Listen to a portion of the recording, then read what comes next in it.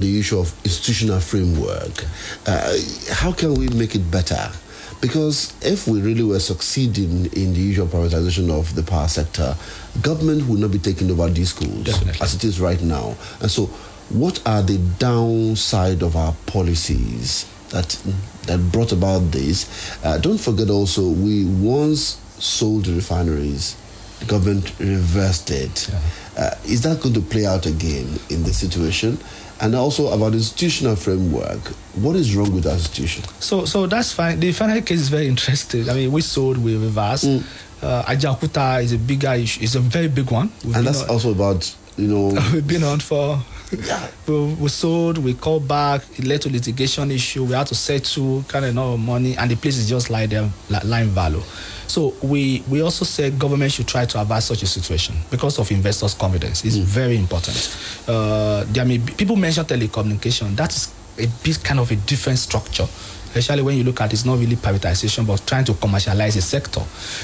So we definitely, as you said, need to look at our institutional framework, regulatory framework, and the process of identifying projects to be privatized, getting the right set of people to bid and at least being shortlisted and finally being awarded those projects, looking at their technical capacity, financial capacity, and every other capacity that are needed for running such a system, not just because I know you and then I can say, I have a brother somewhere who may be able to run this on my behalf, and then you give me the license, and I go out and get people that may be. So how do we get experts? And some of them may even be international experts from which our local people can learn from. So we need to privatize some things. At least we need to allow private sector to come into the system because government cannot do it alone. Look at the budget. You can't really fund any reasonable thing with the budget, especially capital project. Even next year, federal government is saying something about capital project. We may not have under the particular scenario. I mean, if we're going to have 12 trillion naira deficit out of 19 trillion naira. So what are you expecting? So we need private capital, but the kind of private capital that we need, they need to be properly regulated, properly channeled, and then the right one are supposed to be selected, and government needs to some extent, develop a robust regulatory framework without patronage. And that patronage, I don't want to say corruption, that's a very big issue in the country. All right, so do you see hope? I mean, in all of this? You have to be hopeful always. That's the first thing. It's difficult for a lot of people to see hope. No, without hope, then we as well just die, right? So you just have to be hopeful, and I think that's what our religious centers and everybody, and even politicians try to preach, to say by this government there is a better. Someone said hope died in 1993 or something. Because these figures are not giving hope. Yes, but what is giving hope is that they are being questioned. Yeah. And their responses, and I think that is hope enough for us to know that we are at a low level and we try to aspire to a higher level. And I think that is a very good thing for us to be considering. And going forward into the future, I mean, look at the price of diesel, for instance. I don't know how much you use in running this place without power. You don't want to know, no? So I shouldn't know. You don't want us to say. Imagine there is electricity.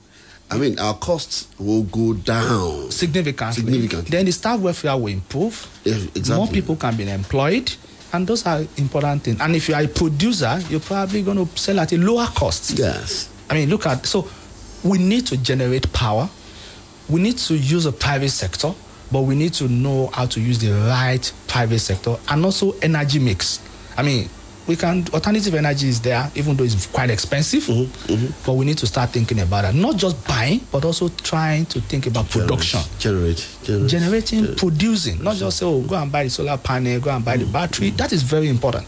But when are we going to start producing some of the materials ourselves? Those are the things we should be thinking about as a country. A reasonable country, for that matter. I hope it's a reasonable country, really. Dr. Afolabi Olowokere, thank you for shedding more light on this one. I just hope that someday this hope will become a reality. Definitely. All right, so tell us, analyst data services and resources, what else can we get from you in terms of the public? Yes, we have quite a number of things.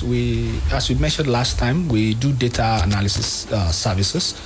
We do economic advisory services. There are people that want to know what happens to the economy, especially businesses. We speak to the board of company. We speak at strategy meeting, ACO meetings of company, for them to be able to know the direction of the economy, how things that are happening globally, domestically, and regionally will affect their performance. We do a lot of analysis. We help researchers to also analyze data, and we also have a very robust database, which people can then come for, query without them disturbing themselves looking for data everywhere. So we give data to people, and we have publications. Recently, we are developing our training arm, which is called Analyst Academy, so that people can come for training in terms of policy making, research, data analytics, and quite a number of things that we are doing. So it's just a very robust center for data, for analytics, and for intelligence. All right, thank you so much, Dr. Afolabi Oluwokere from Analyst Data Services and Resources. We hope to see you next month. Thank you very much. And thank you so much for being here. All right, so that's it on that segment. We'll be going over to Africa Check in just a second. Stay with us, don't go away.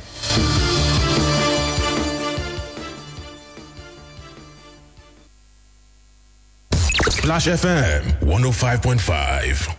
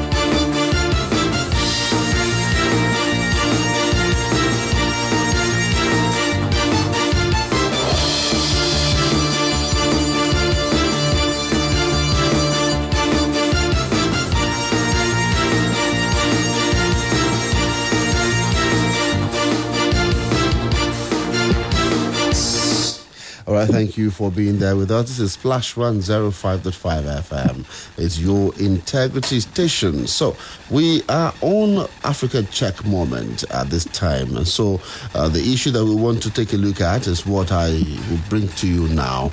The story says, no, Kogi State doesn't have highest HIV prevalence rate in Nigeria. And I'm speaking with Sheyi Awojulugbe from Africa Check. Good morning, madam. Good morning. How are you today? I'm very well, thank you, and I hope you're great as well. I'm fine, thank you. Okay, so let's go into this story. Tell us about this particular story that talked about data from Kogi State. What precipitated this report?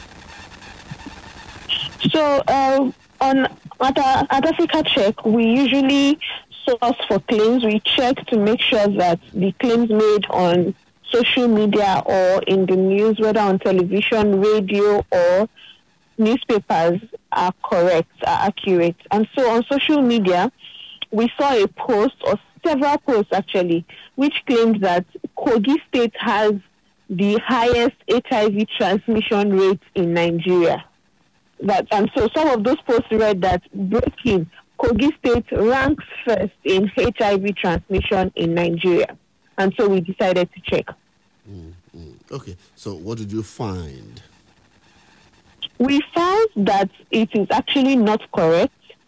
So we went and checked data from the United Nations agency and Nigeria's own National Agency for the Control of AIDS. And so what we found out was that Kogi State does not have the highest HIV prevalence rate in Nigeria. So, by checking these credible data platforms, one can easily verify. But why will anyone want to put Kogi State on the platform this way to show that it has the highest? And what data were they relying on? So let me start from your last question. Those Facebook posts, those social media posts, did not state a data source. And so we don't know where they got their own data. But speaking to why they would want to put Kogi State in spotlight like that, we have found out in our work that people spread information for their own agenda. Now, that agenda is entirely up to the person. Well, of course, we're not in the person's mind, so we don't know what they're trying to achieve. But sometimes we find that people try to spread panic. Sometimes we found that sometimes even fraudsters put out false information to be able to lure people in and defraud people. So people often spread false information because of an agenda that they have in mind. Okay. And so perhaps in this situation, since it is health related, perhaps they wanted to spread panic about this HIV prevalence rates in Kogi. And from the data sources that we checked, if I may quickly speak to that, from the data sources that we checked, we saw that Kogi State's the prevalence rate of HIV transmission in Kogi is 1%. So perhaps the person mistook 1% to mean first. That's ridiculous, actually. And then we now found out that Akwa Ibom State has a prevalence rate of 5.6%, which is the highest in Nigeria. So 5.6% is higher than 1%. So okay, for those who probably know arithmetic and statistics, they should know that 5.6% is higher than 1%, actually. So let's help those who are in the business of fact checking.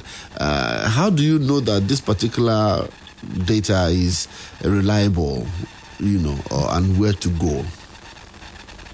Usually, when in our work at Africa Check, we rely on data that is sourced by credible agencies, credible government or international agencies. And how do you know that data is credible? They would explain how they arrived at their verdict, how they arrived at that conclusion. Now, it also covers a large percentage of the population. So you cannot say you want to do survey on Nigeria's over 200 million population and say you only interviewed 10 people and you reach a conclusion based on interviewing 10 people out of over 200 million. That would be inaccurate. So these are some of the things that we look out when trying to source for data. We make sure that whichever data we use in fact checking meets certain criteria, that it paints a general picture of the situation in a population. Okay. And so as we need to look, we go online, we internet search has been a major part of our work. So we go online, we search over and over until we find something that meets the criteria.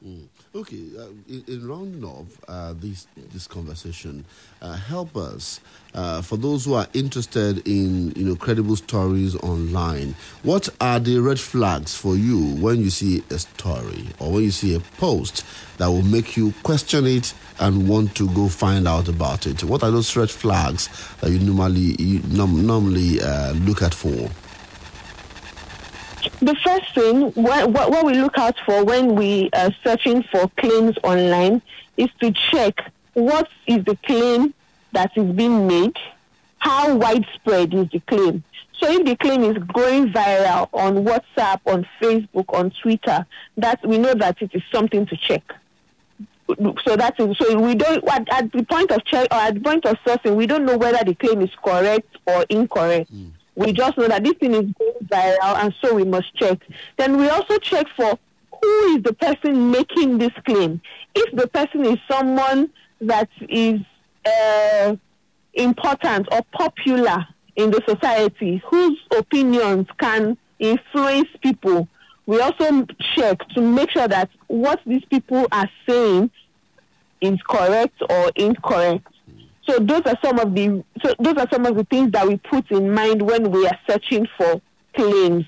And for anyone who wants to read credible stories, I would say that they should visit our website, www.africacheck.org, to read the stories that we publish on a daily basis about accurate information.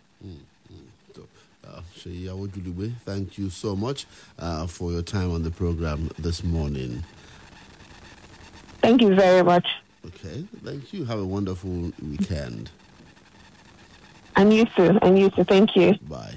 Yeah, that report was done by Catherine Olorunfemi, the editorial project coordinator, who did the story that says, no, Kogi State doesn't have highest HIV prevalence rate in Nigeria. It was published sometime this month. That's all we've got for you on the program Economic Searchlight on Splash 105.5 FM, your integrity station for this week. We hope that you will join us next Friday for another edition of the program.